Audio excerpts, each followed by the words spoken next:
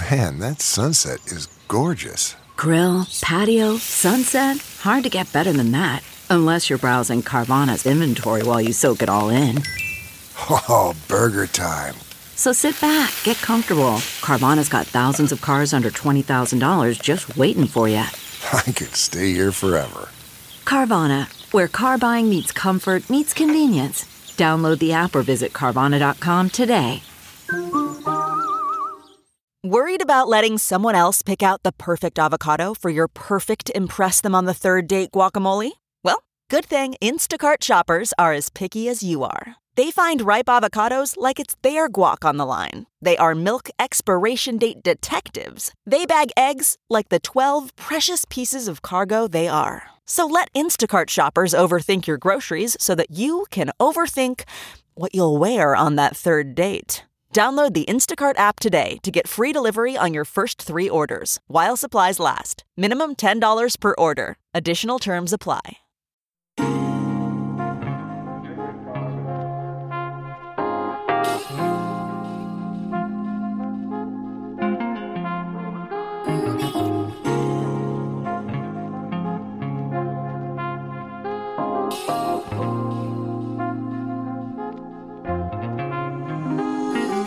Welcome, everyone. Hello, my name is Chris Marquis, and I'm a professor at Cornell's Business School.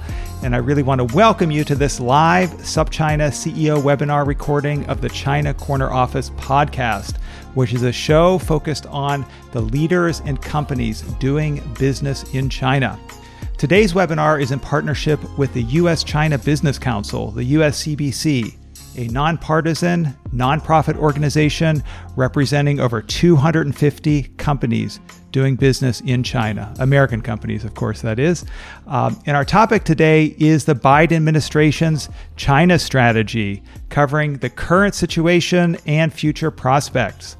While the administration recently released its long-awaited strategic review of U.S.-China trade relationships, many questions still remain, and particularly how the different pieces fit together, relationships with Congress, and there's a number of important events coming up which definitely play into the larger relationship. Very much looking forward to digging into these issues with our two wise and distinguished guests. Craig Allen is with us, and he is the president of the USCBC, and so works with many leading U.S. companies on their China strategies. And Craig has a very long and distinguished career in U.S. public service, particularly regarding commercial relations. And also from the USCBC with us is Anna Ashton, who is the Vice President of Government Affairs at USCBC, where she's responsible for developing and implementing the USCBC advocacy strategy on behalf of member companies. Craig and Anna, welcome to China Corner Office. Thanks so much. Thank you. Good to be here. Great. Well, I think first, I'd love to start with a little bit of the big picture. The Biden administration is relatively slowly rolling out its China strategy. And Anna, if we could start with you, maybe, what do we know about the Biden policy now that we didn't know before? Sure. So I think, Chris, we know and have known that there are a couple of key pillars, at least, one that applies to the China strategy writ large for the Biden administration, and one that applies, I guess, most specifically to trade. So one key pillar is the Biden administration is determined to take a multilateral approach wherever possible, build alliances with our trading partners and allies to address common challenges with China. And we've seen efforts on that front that I know that Craig is going to talk about in a minute. On the trade side, they have repeatedly stated that they are going to be pursuing a worker-centric trade policy. So putting workers first. And we see that sort of reflected in what has been announced so far about the U.S.-China trade strategy. But I guess another key thing to mention here is that while we know that there are these two pillars, and we also have spent much of the year awaiting a big rollout of the grand strategy that will be the Biden administration's approach to China, it has become increasingly clear that it's unlikely to be rolled out all at once. Mm-hmm. We may end up with a grand strategy, but it's probably going to come out in pieces. And one of the major pieces that we've been waiting for all year that happened or began to happen early this month is the trade policy piece. So USTR Ambassador Katherine Tai gave a speech at the Center for Strategic and International Studies at the beginning of October, and she touched on key things that she plans to do in her engagement with her Chinese counterparts to restart efforts to address trade issues in the relationship. She said they will be discussing phase one commitments and enforcing phase one commitments. She said they would be restarting some sort of targeted tariff exclusion process, and we can get into details about that later. She said that they would be pressing China on its state-centric policies, so structural issues in the relationship that have plagued the trade relationship for many years now. She reiterated that we'll be working with allies, but in many ways, her speech raised more questions than it answered. I mean, it's good that we have a statement and we have the beginnings of a re-engagement on trade, but there are a lot of questions that we still don't have the answers to in terms of what's going to happen with the tariffs and what kind of dialogue is going to be restarted, when it's going to take place, how often, et cetera. Mm-hmm. Great. Yeah. Well, lots of details there, from worker-centric policy, tariffs, phase one, potentially, phase two, issues with SOEs. And like you mentioned, I think it'd be great to actually dig into each of those areas a little bit more. But before diving into her statement, I want to stay a little bit at the big picture and actually turn the floor over to Craig. And there's a lot of big events, so to speak, that are upcoming in regards to the relationship. And, one thing that actually just happened yesterday, as you know, is Nicholas Burns had his Senate confirmation hearing about the ambassadorship. And Craig, given your sort of senior level perspective in the U.S. government, I'd love to hear your reflections on his discussion with the senators and what that might indicate for future relations.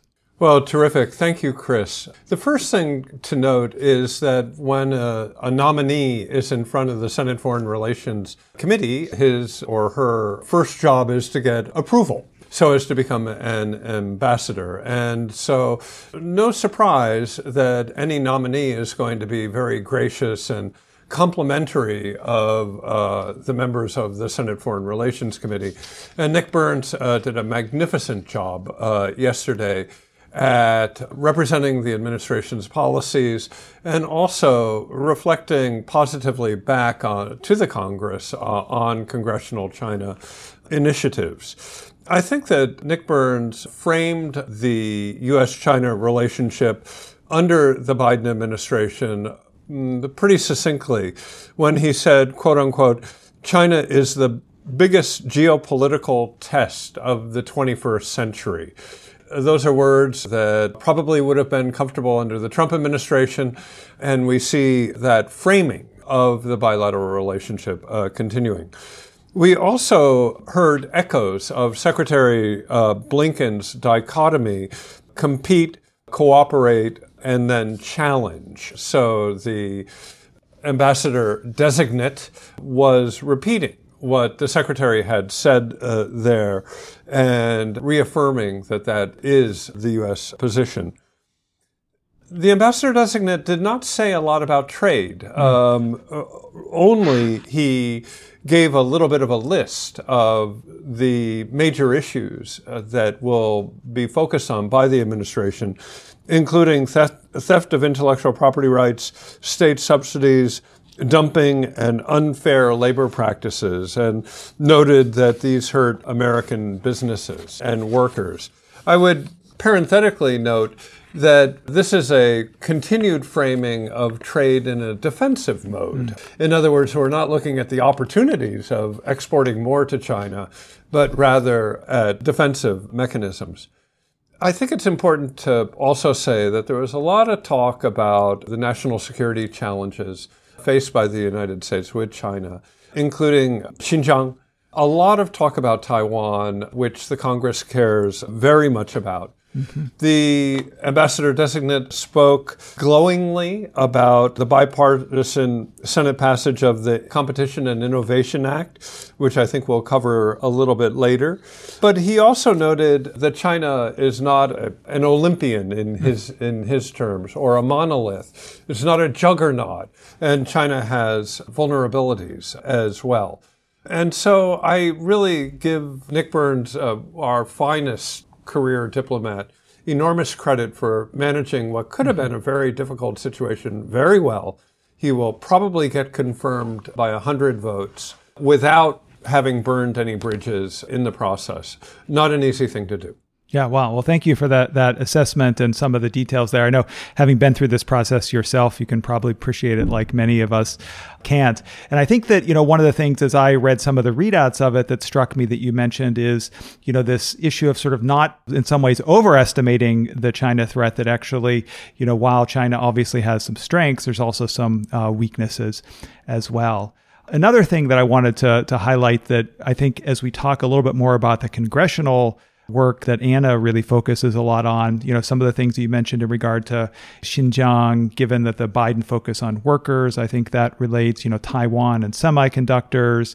So I think that, we'll be talking about that in a second, but I still, want to stick with you, Craig, around some sort of bigger picture issues. In some ways I said, there are these various events that are coming up that really, I think, will in some ways let us get some more insight into how these relations will unfold, particularly in regards to commercial relations. So obviously, President Biden and President Xi announced they're going to have a virtual summit coming up. There's the APEC meeting, which there's been a lot written about.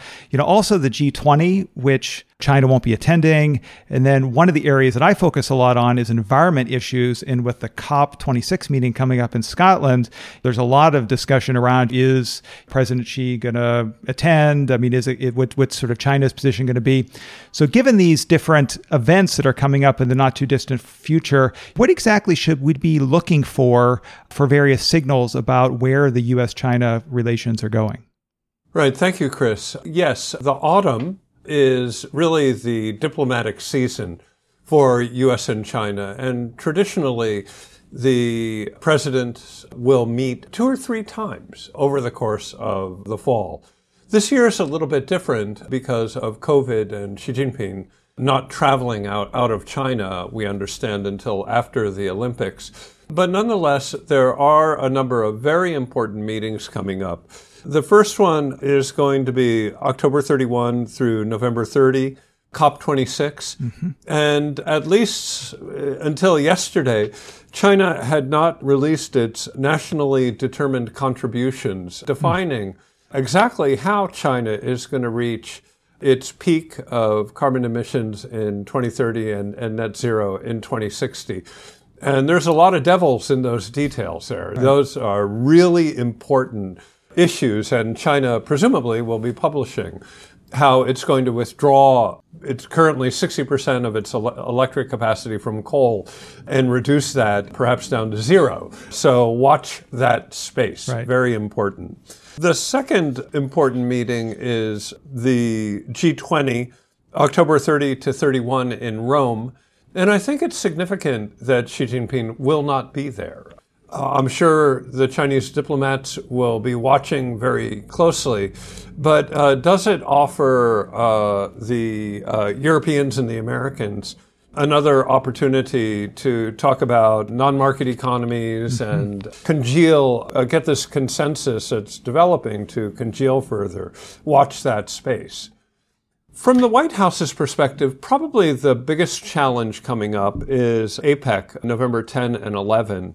President Biden is going to have to give a speech about American trade policy, and that is especially important this year, so about 3 weeks from now, because the president is going to have to talk about what is the United States trade agenda when we host APEC in 2023, 2 years from now. And I think that, he's going to be required to put forward an agenda, an economic agenda that is attractive to the APEC community. And what will it be?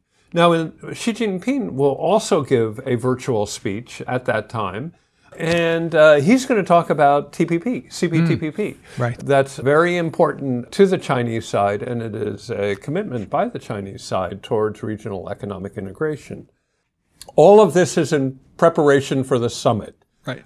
And that will really be a fork in the road for the U.S.-China relationship. Yeah, so many interesting threads to pick up, given all this events in the fall. I guess the first one, you mentioned with the G20, President Xi not being there, and, perhaps, allow the U.S. and the EU to get together a little bit on its China strategy. One of the things, somewhat a relation to that we saw recently is the first meeting of the TTC, the U.S.-EU Trade and Technology Council. Can you say a little bit about sort of why that's important and set some context about how that might help shape things moving forward? So the Europeans proposed the U.S.-EU Trade and Technology Council meeting during the transition period. And there was silence from the Biden team for a long time until, yes, we agreed to do it. And on September 29 in Pittsburgh, you had very senior leaders, including 3 U.S. cabinet members, converge in Pittsburgh to meet with their European counterparts. Now, the Trade and Technology Council is not explicitly anti-China. It mentions, however, non-market economies often, and it is very clear that it is addressing what is perceived to be a common challenge shared by the U.S. and EU. Now, there are 10 subcommittees that have been formed, and I won't go through them all, but let me focus on the 2 important ones. The first is an export control subcommittee, where the U.S. and the EU are going to exchange information pertaining to high technology and export controls. And how this is going to work, there's supposed to be secondary meetings because export controls are really a national level competency in the EU, not an EU level competency. So the details are not known. The other major area of coordination is going to be in investment screening or CFIUS FIRMA type of activities, where at least there's going to be information sharing and maybe beyond that. Again, I'm not clear that that's an EU competency or a national competency, but the fact that the US and EU are coordinating at the cabinet level on these issues, I think is something that is very important. It continues a US-EU-Japan trilateral, and all of this is intertwined. As a way, as Anna said, that the U.S. is trying to engage its allies to address the challenges of China in a more effective manner. Yeah, interesting. Well, thank you, Craig, for going through all that sort of, in some ways, stage setting. We've had many conversations over the past year or so, really looking for the time when the Biden policy coalesces in a way that we can sort of see a way forward. And I think you're describing how things have happened in the very recent past, and then also through the fall. Hopefully, we'll get to that point.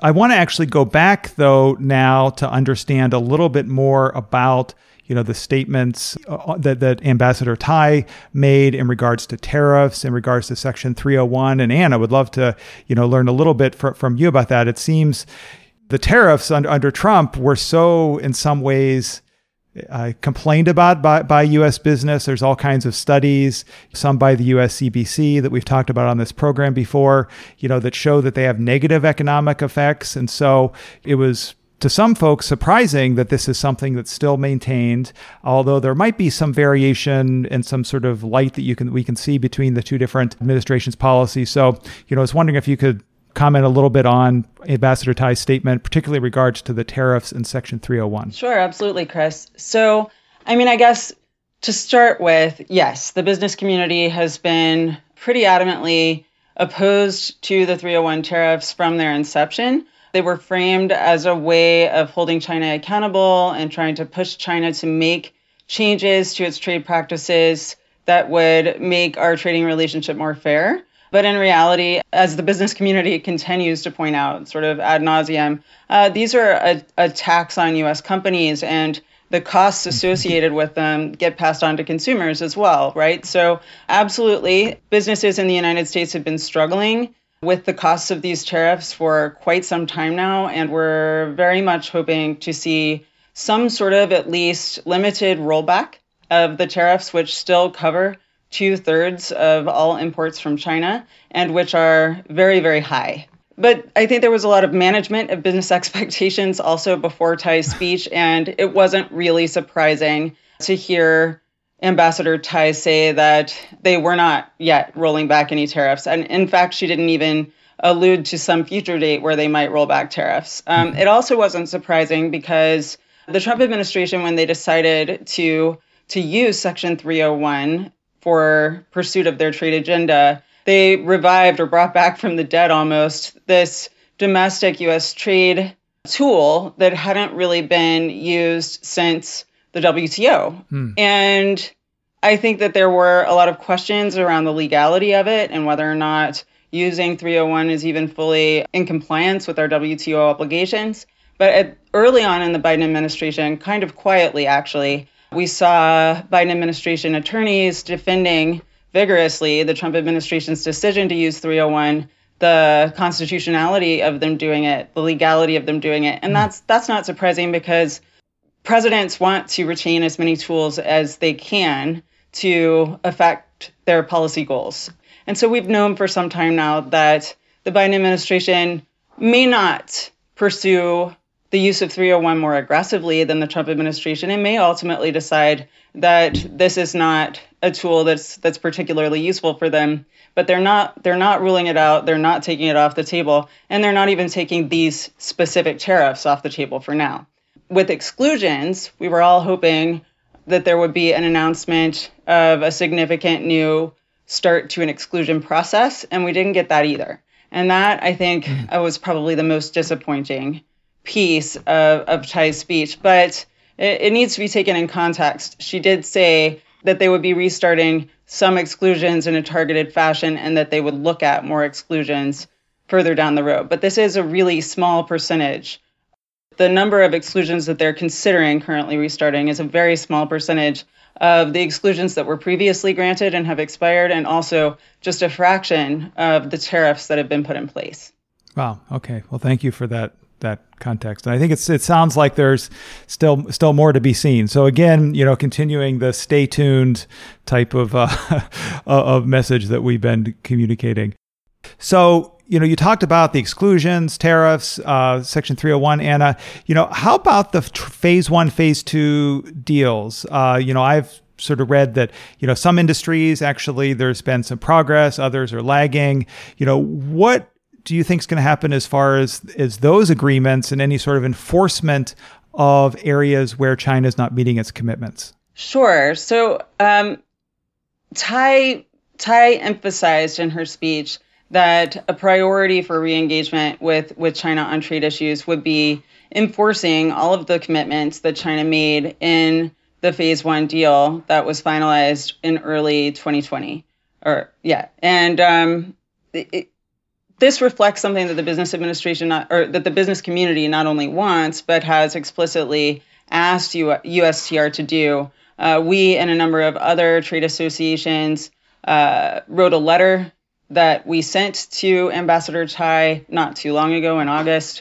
And a focus of it was we should enforce and continue to uphold the phase 1 agreement. A big reason why the business community wants the phase 1 agreement enforced and upheld is because under the Trump administration, it was made clear that unless the phase 1 agreement was successful, and until the phase 1 agreement was successful, there could be no phase 2 or whatever else you might want to call it. There could be no getting back to the table to negotiate other issues in the relationship that affect business. So it continues to be important to the business community, both that the commitments that were made, that there's follow through there, and that mechanism be used to continue to get to the table with the Chinese and then ultimately to talk about other outstanding issues in the relationship. So it's a good thing to hear that the administration intends to follow through and enforce phase 1. A lot of the enforcement efforts, at least in the speech and in conversations and press coverage afterwards, seem to focus on the purchase agreements. And that's a little bit concerning because from the business community perspective, the purchase agreements are important, and they definitely have been important to specific industry sectors in the United States. They were an important piece of getting the deal done. but they're temporary. They in some ways are trade distorting because they can divert trade from one country to another in a temporary way that also upsets our other trading partners. And to most of our member companies who are doing business on the ground in China, they're not the big deal that we want to be addressed in the trade relationship. We really want to see talk about the structural issues, the systemic challenges, market access, unfair support for state-owned enterprises and domestic companies versus foreign competitors and U.S. companies specifically trying to compete in the China market, those sorts of things. But, they are a piece of the agreement, an undeniable focus of the agreement, and I think we're going to see a focus on that going forward. They did also say, though, that they're going to be ensuring that all of the policy commitments get followed through on. And then we've seen other members of the administration reiterate that. So Secretary Vilsack, for instance, pointed out a handful of market access and related issues for the agriculture industry that he is intent on ensuring those commitments get fully met before we move forward with addressing other issues. Yeah, it makes sense. I mean, this idea of market access and SOEs, I think, is going to obviously continue to be, a really important sticking point. Another sticking point that relates, to what Craig had mentioned earlier about, Nicholas Burns' testimony. Broadly speaking, the Biden focus on sort of workers, human rights, and I know that, like in Congress, there's this Uyghur forced labor potential, act. And part of this whole story, we've been talking very much about the administration, but also Congress is another obviously really important element. And can you say a little bit, I'm going to actually stick with you, Anna, because I know congressional areas are one of your areas of expertise. And then I'd love to hear Craig's comments about this as well. So, this is one area where it seems that Congress and Biden administration overlap a decent amount on, labor, human rights, Uyghurs. What's your sense there for what progress might be able to occur? Well, it definitely is the case that, as we said earlier, and as you just reiterated, that a focus, a pillar of the Biden administration's approach to U.S.-China relations, especially on the trade front, is workers and being worker-centric in their thinking about how trade should be conducted, making sure that trade benefits the average American. But not just the average American, but also other people that are involved in supply chains and trade between the U.S. and China and beyond. And so that's where this issue of Uyghur human rights comes in. And it definitely is it's an issue where there is some overlap in focus between the Biden administration and Congress, and there is overlap with the business community as well. The business community definitely wants to be a partner in addressing these concerns, wants to be seen as a partner, and we have a lot of companies that have a lot of experience remediating these sorts of issues in other markets, experience that they would like to be able to bring to bear to address the issue at hand. But currently, they're feeling a little bit scapegoated as opposed to treated like a partner. Not so much scapegoated by the Biden administration, but scapegoated by some of the legislation that's been proposed in Congress. And the big one that you mentioned is the Uyghur Forced Labor Prevention Act, which would prevent any goods that may have in any way been made with the use of Uyghur forced labor from entering the United States, which sounds completely reasonable on its face, but the way that it would do it is sort of the sticking point, because in order to ensure that you can get your goods into the market, you have to meet an impossible standard of proof. You have to prove the negative. You have to prove that there is no forced labor anywhere in your supply chain, including in the supply chains of suppliers. And that can be quite difficult because global supply chains are quite complex these days. It's probably a good action forcing event for companies, not just in the United States, but around the world, to improve their practices in terms of supply chain due diligence and knowing all of the steps that are in place and all of the people involved in the goods that they're bringing to market. But it's a hard standard to meet, and I think is going to create a lot of complications in an already challenging era for supply chains before everything gets smoothed out, because we do expect this legislation to pass. So I guess I can start there, but I'm happy to cover other Hill issues too. Definitely, and I think I do want to get over to the Hill before too long, but I'd like to stay on this topic and switch over to Craig a bit. In addition to we've talked about the administration, obviously we're starting to talk and unpack things in the Congress, but companies are obviously a really important constituency in this as well. In regard to supply chains, as Anna mentioned, I mean it's really a challenge to, in some ways, prove a negative. No, there's no forced labor in our entire supply chain. I mean there are various certification processes companies can go through, but it's a really, high bar. I mean, and it, maybe it's what we need. I'm not sure, but it's quite a challenge. And I'd love to hear a little bit, Craig, from the, more about the companies that you all represent, what their position is on this. There's things in the press you read about pressure on companies to boycott the Beijing Olympics because of this issue. So from the corporate perspective, how are companies dealing with this and what's their opinion of this act? Okay, so let me start out with two observations. Firstly, to a large extent, the Chinese government has made it very difficult, if not impossible, to send labor inspectors into Xinjiang, as our companies would do anywhere else in China. And so we have certainly encouraged the Chinese government to allow in inspectors into Xinjiang just as they would into Jiangsu or Guangdong. And indeed, that the Chinese government should fully adhere to ILO or International Labor Organization standards and then allow certification of those standards. The Chinese government recognizes that having forced labor in the international supply chain is a problem. They agree that that is not acceptable.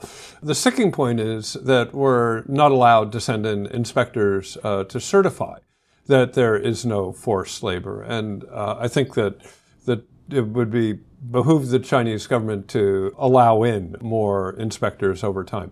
Second point I would make is that this is not only a U.S. concern. The Europeans are moving very rapidly towards bans on forced labor with Xinjiang as a test case.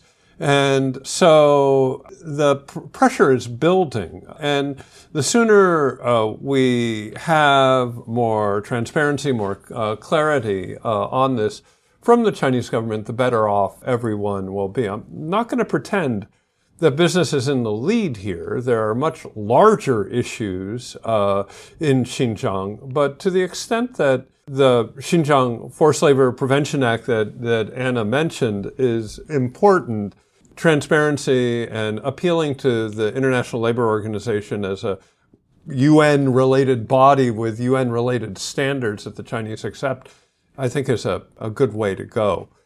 How are companies dealing with it? I think that companies are having to spend a lot more money on compliance and really analyzing their supply chains to ensure that they are able to answer the question that Anna asked. And that is, yes, we can prove that there is no forced labor in our supply chain. And this is not a theoretical issue. There are, I don't know, a couple dozen companies that have not been able to get their products away from customs on a so-called WRO or release... withhold release order. Yeah. Withhold release order, thank you. So this is not hypothetical at all. This is very real. And companies, if they suspect that they might have to face that, need to be able to certify that they don't have any products from the sanctioned companies or the sanctioned industries right now. And the legislation that Anna is speaking about, the Xinjiang Forced Labor Prevention Act, would extend that to all industries. And then you would have to be able to prove that you have no input from anywhere within your supply chain coming from Xinjiang. And I think that that is a very hard thing to do. It is interesting to look at the Xinjiang Forced Labor Prevention Act from a WTO perspective. Is it WTO compatible?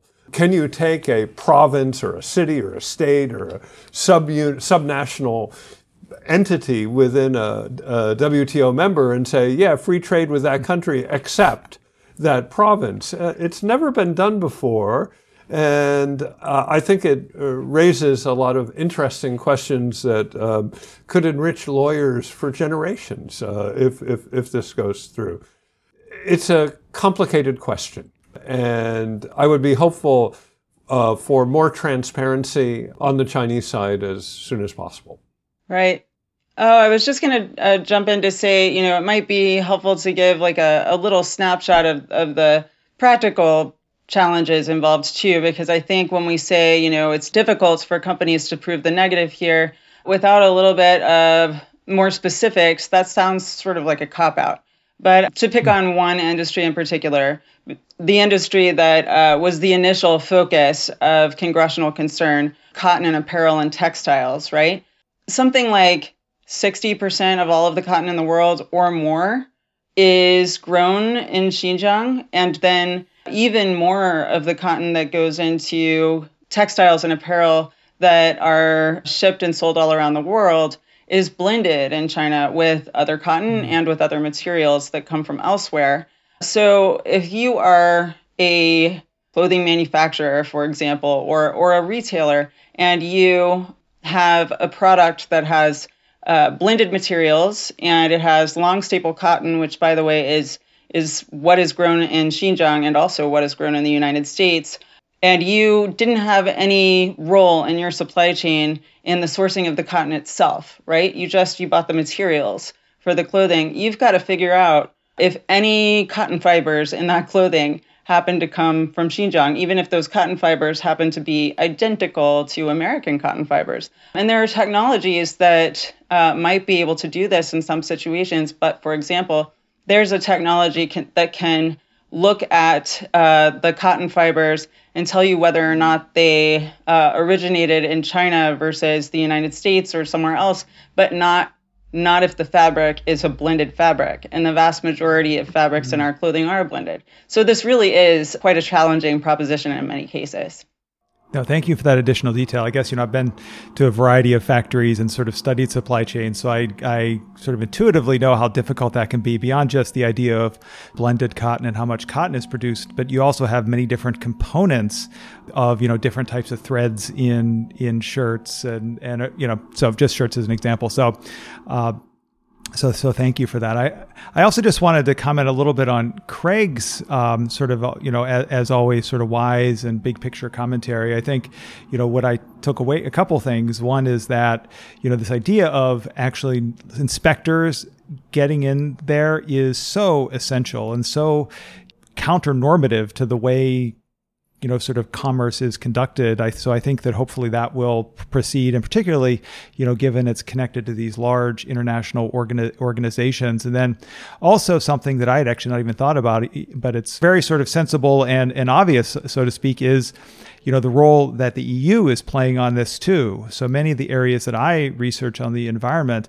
the US is actually lagging the EU and sort of is in some ways sort of skirting by on the coattails of the EU. And so I think that actually having some, sort of multilateral approach to this, my question was mostly from the U.S. perspective, given that legislation. But, thank you for reminding us that this is something that is a bigger issue and that probably the EU will be focusing on as well. With that said, and sort of as we start to get into the different, things on the Hill, as Anna mentioned, there's a lot of China-focused legislation that is actually in process. And Anna, if you could just give us a general summary of some of those sort of proposed bills and what the progress is on them. Sure. So I guess to start with, just a quick overview that helps with understanding the scale of Congress's attention to China these days.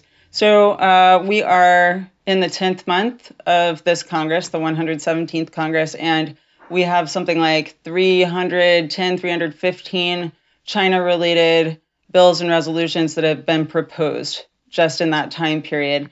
We had 550 or more in the last Congress that were China-specific.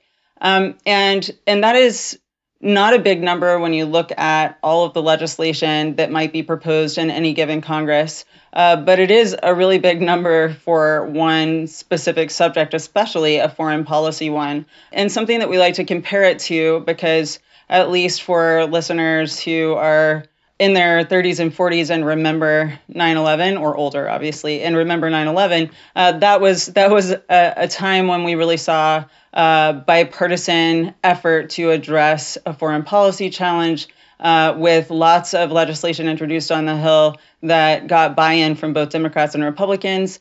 There were 130 bills and resolutions proposed right after 9/11 in that Congress that were focused on counterterrorism and related issues versus the 315 bills that we're seeing so far just in this Congress, not even a full year in, that are focused on China. So there really is a dramatic and prolific focus on China. Everybody wants to be able to position themselves as someone who is capable of addressing the China challenge in this time where we're in a big strategic shift. And this is a matter that is both bringing the parties together to get stuff done and also increasingly, especially as we head into the midterm elections, dividing them as they compete to position themselves as the better candidate on China issues. And so it's one of those rare moments when a foreign policy issue is actually one of the top line issues in campaigns across the country. And I think that we'll see more and more of that in the coming year. There have been some big pushes to pass sweeping China legislation already in this Congress. In the first half of the year, from basically the beginning of this Congress through June, we saw a major effort in the Senate that involved numerous committees introducing bipartisan supported provisions for a China package that Leader Schumer was trying to get across the finish line. And that package is in some ways a vehicle for legislation that would support the semiconductor industry and other high-tech industries in the United States, sort of revitalize them and create conditions for good jobs to be created in sort of 21st century industries here in the United States. But there are lots of other China provisions in this package, and this bill is called the U.S. Innovation and Competition Act. We've been sort of in a stall since June when the Senate passed this package, waiting to see what happened because, of course, for any legislation to ultimately become law, it's got to pass both houses and it's got to be identical, and then it can reach the president's desk. So the House has been putting forward various provisions that are sort of its answer to different pieces of the U.S. Innovation and Competition Act. And a big one that we've been paying attention to is the EAGLE Act, which is a product of the House Foreign Affairs Committee. But unlike what's happened in the Senate, it's not bipartisan in terms of the support that it has been able to generate. It is very much just supported by Democrats. And that is because it's our understanding that there was a big push, especially by progressives in the House, to try to tone down some of the inflammatory rhetoric in the provisions in the EAGLE Act, which are an answer to a piece of the Senate's package that came out of the Senate Foreign Relations Committee, because their feeling is, we don't need to be stoking our differences and heading into a situation where we might end up in conflict, whether a Cold War or a hot war, when we have common problems that we really need to be able to work on together. So let's, cut as much of the unnecessary inflammatory rhetoric as we can. Well, Republicans in the House feel differently. Some of that inflammatory rhetoric surrounds issues like how much the United States is going to support Taiwan. And there are many Republicans who don't think that that is simply rhetoric. They don't think that that is a negotiable issue. They feel that we should change our position on Taiwan and that we should be much more explicitly supportive of Taiwan's independence. And I think that that's going to be a real sticking point in whether or not the two chambers can come together and finalize a package that they can send to the president's desk. But so far, we still have to see the EAGLE Act brought to the floor in the House and passed before any sort of conference process and negotiation between the Senate and the House can move forward and turn out a package that both sides agree on. And we wouldn't have expected that to happen until maybe next year, except that we have been hearing recently that there is actually a desire by members of both parties in both chambers to try to get it done this year. So that seems very ambitious, but at the same time the package, the Schumer package, the U.S. Innovation and Competition Act, also seemed quite ambitious, and we were really surprised by how fast that moved through the Senate. So I think, buckle your seatbelt. We may actually see this happen before the end of the year. Very interesting. Yeah.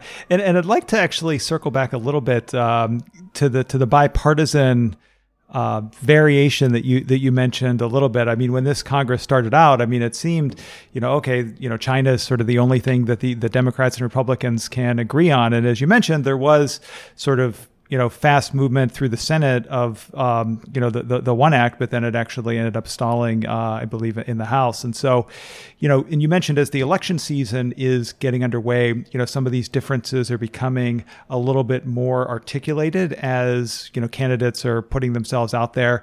And you mentioned sort of Taiwan as an issue, maybe toning down some rhetoric is an issue. Can you say a little bit more about, where some of the fault lines between the two parties are in relation to China? I would be happy to. And I think Craig may have some points here too. I think the bottom line is this idea that there's a bipartisan consensus on China on the Hill or in Washington has been kind of overplayed, because it never really was a consensus on anything but the fact that most people seem to agree that the U.S.-China relationship was the dynamics in it have changed dramatically, and we need to reorient our policy. That doesn't mean that they agree on how it should be reoriented, what the primary issues are, what the solutions are. And there are some fault lines, and I mentioned one of them, but that's not a Democrat-Republican fault line. That's just some portions of the Democratic Party, right, and some portions of the Republican Party. The reality is there are Democrats and Republicans both who would like to see a change in our approach to Taiwan. There are Democrats and Republicans both who would like to see investigations into the origins of COVID and some sort of holding China accountable for that. There are members of both parties who would like to see a much tougher line on forced labor and other human rights issues. But there's not a majority that feels strongly that is specific to one party or another, or that is enough to truly push a particular policy priority across the finish line right now. And part of that is because while there is this identification of various issues in the relationship that need to be addressed, nobody's got a big overarching vision for what the strategy should be, which is why we all have been waiting with bated breath for what the Biden administration's China strategy will be. Great. Wow, that brings us back to the beginning in some ways. So thank you. And you'd also noted that Craig may have some insight as well into some of the bipartisan variation, or maybe, as you mentioned, it might just be pockets of Democrats and or Republicans that are aligned on certain issues. Craig, what's your feeling about this? So I think that the Hill is focused on other issues right now. And so the probability of having a large piece of legislation like this pass in the near term, to me, seems small. However, I think that the probability of this, something like this happening before the midterm elections, where both parties are going to want to prove to their constituents that they're tougher than the next guy, is high. And that sets us up for what might be a very interesting spring and summer in 2022.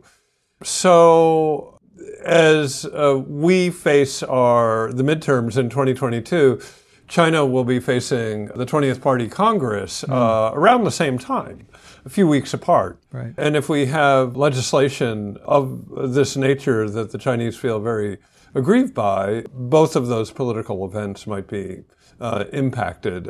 Something that we would rather keep out of our politics, but which has found definitely a very firm way into our politics. And I think that we should be cautious and plan for an interesting and unpredictable spring and summer of 2022. Yeah, interesting. Thank you for adding that on. Something else that sort of is, I don't know, interesting and unpredictable that connects to your earlier comments was that I'd really like to get your opinion on is, China recently applied to join the CPTPP, the comprehensive and I think something, Trans-Pacific Partnership, which is, sort of interesting to me because, this organization or this agreement was set up, I think, under APEC actually in a way to, contain China, or that might be a strong way to put it. And, the U.S., as we know, didn't join, and now China is actually applying to join.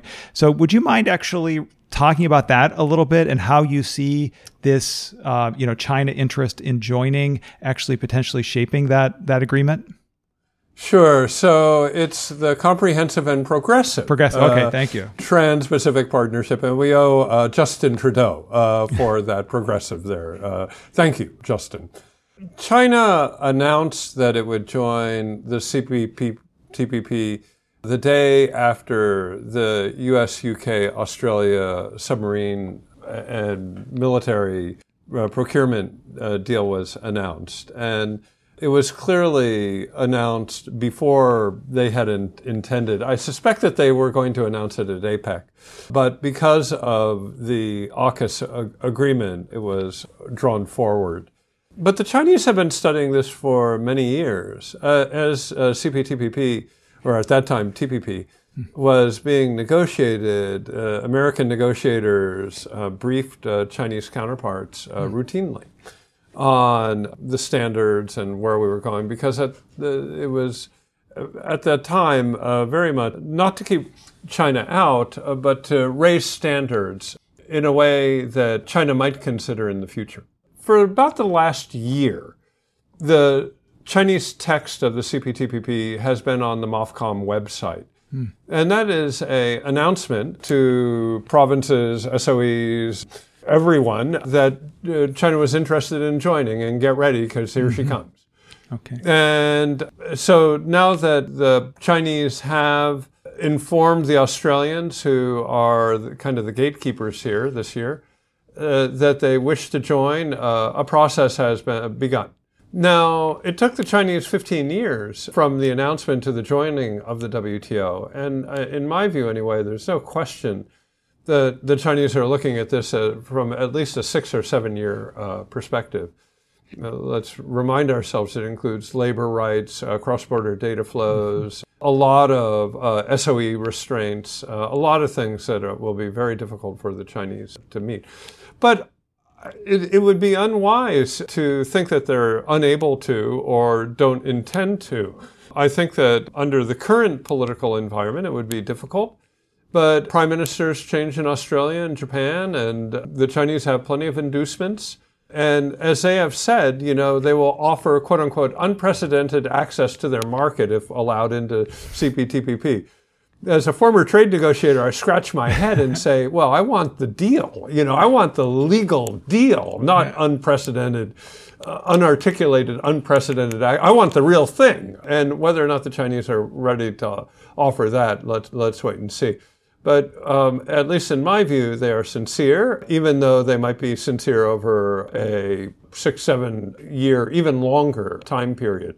And it puts the U.S. in a very defensive position here. For us to now announce that we wish to rejoin is more complicated than it was before the Chinese announcement, for sure. So I look forward to President Biden's remarks on November 10, and I look forward to Xi Jinping's remarks on October 10 at APEC, because they're both going to raise these issues. Thank you. Yeah, no, thank you, Craig, for that sort of interesting contextualization of that issue and describing how it's, potentially a long-term play. My read of the press doesn't really focus as much on that. It focuses on, no way that Australia is going to let them in. So I think this, given the history of China, might be a more nuanced reading. We're almost out of time. We have about 1 minute left. I just want to highlight quickly or get a quick reaction from Craig on one of our audience questions. It asks the regard to which, the U.S. business community has a consensus on playing tough on China. And, we've seen in relation to the tariffs that they think they damage the U.S. businesses more. So in some ways against them, complications around the, Uyghur Forced Labor Protection Act. I mean, what's your sense from the companies that you work with as far as, what's the appropriate level of toughness on China from the corporate perspective? I think that you could break that down industry by industry, but you can't speak about it in generalities. Different industries have very different interests. Our consumer goods companies are doing very well, thank you. Agricultural companies are doing very well, thank you very much. Energy companies are doing better than they've ever done before, thank you. That's not true necessarily of other companies. So different industries, different companies have quite different interests here. And it's not easy to form a consensus over these issues, with the exception of, I think as Anna had said, that there should be full enforcement of the Phase 1 agreement and that the two governments should be meeting. And I think that there's a consensus that we should get rid of the tariffs, or close to a consensus on that. Maybe not 100%, but close to. And that the level of tension should be dramatically reduced between the two countries. I think that there is a consensus that far. Yeah, well, I think that's a nice sort of tone to end on. Let's actually all work to lessening the tension and moving forward in a productive way. So we're a little bit over time. Craig, Anna, as always, so appreciate your sort of thoughtful insights on this complex relationship between the U.S. and China and what it has to say about U.S. and China commercial relations. And thank you, everyone, for joining us on China Corner Office. Thank you. Thank you.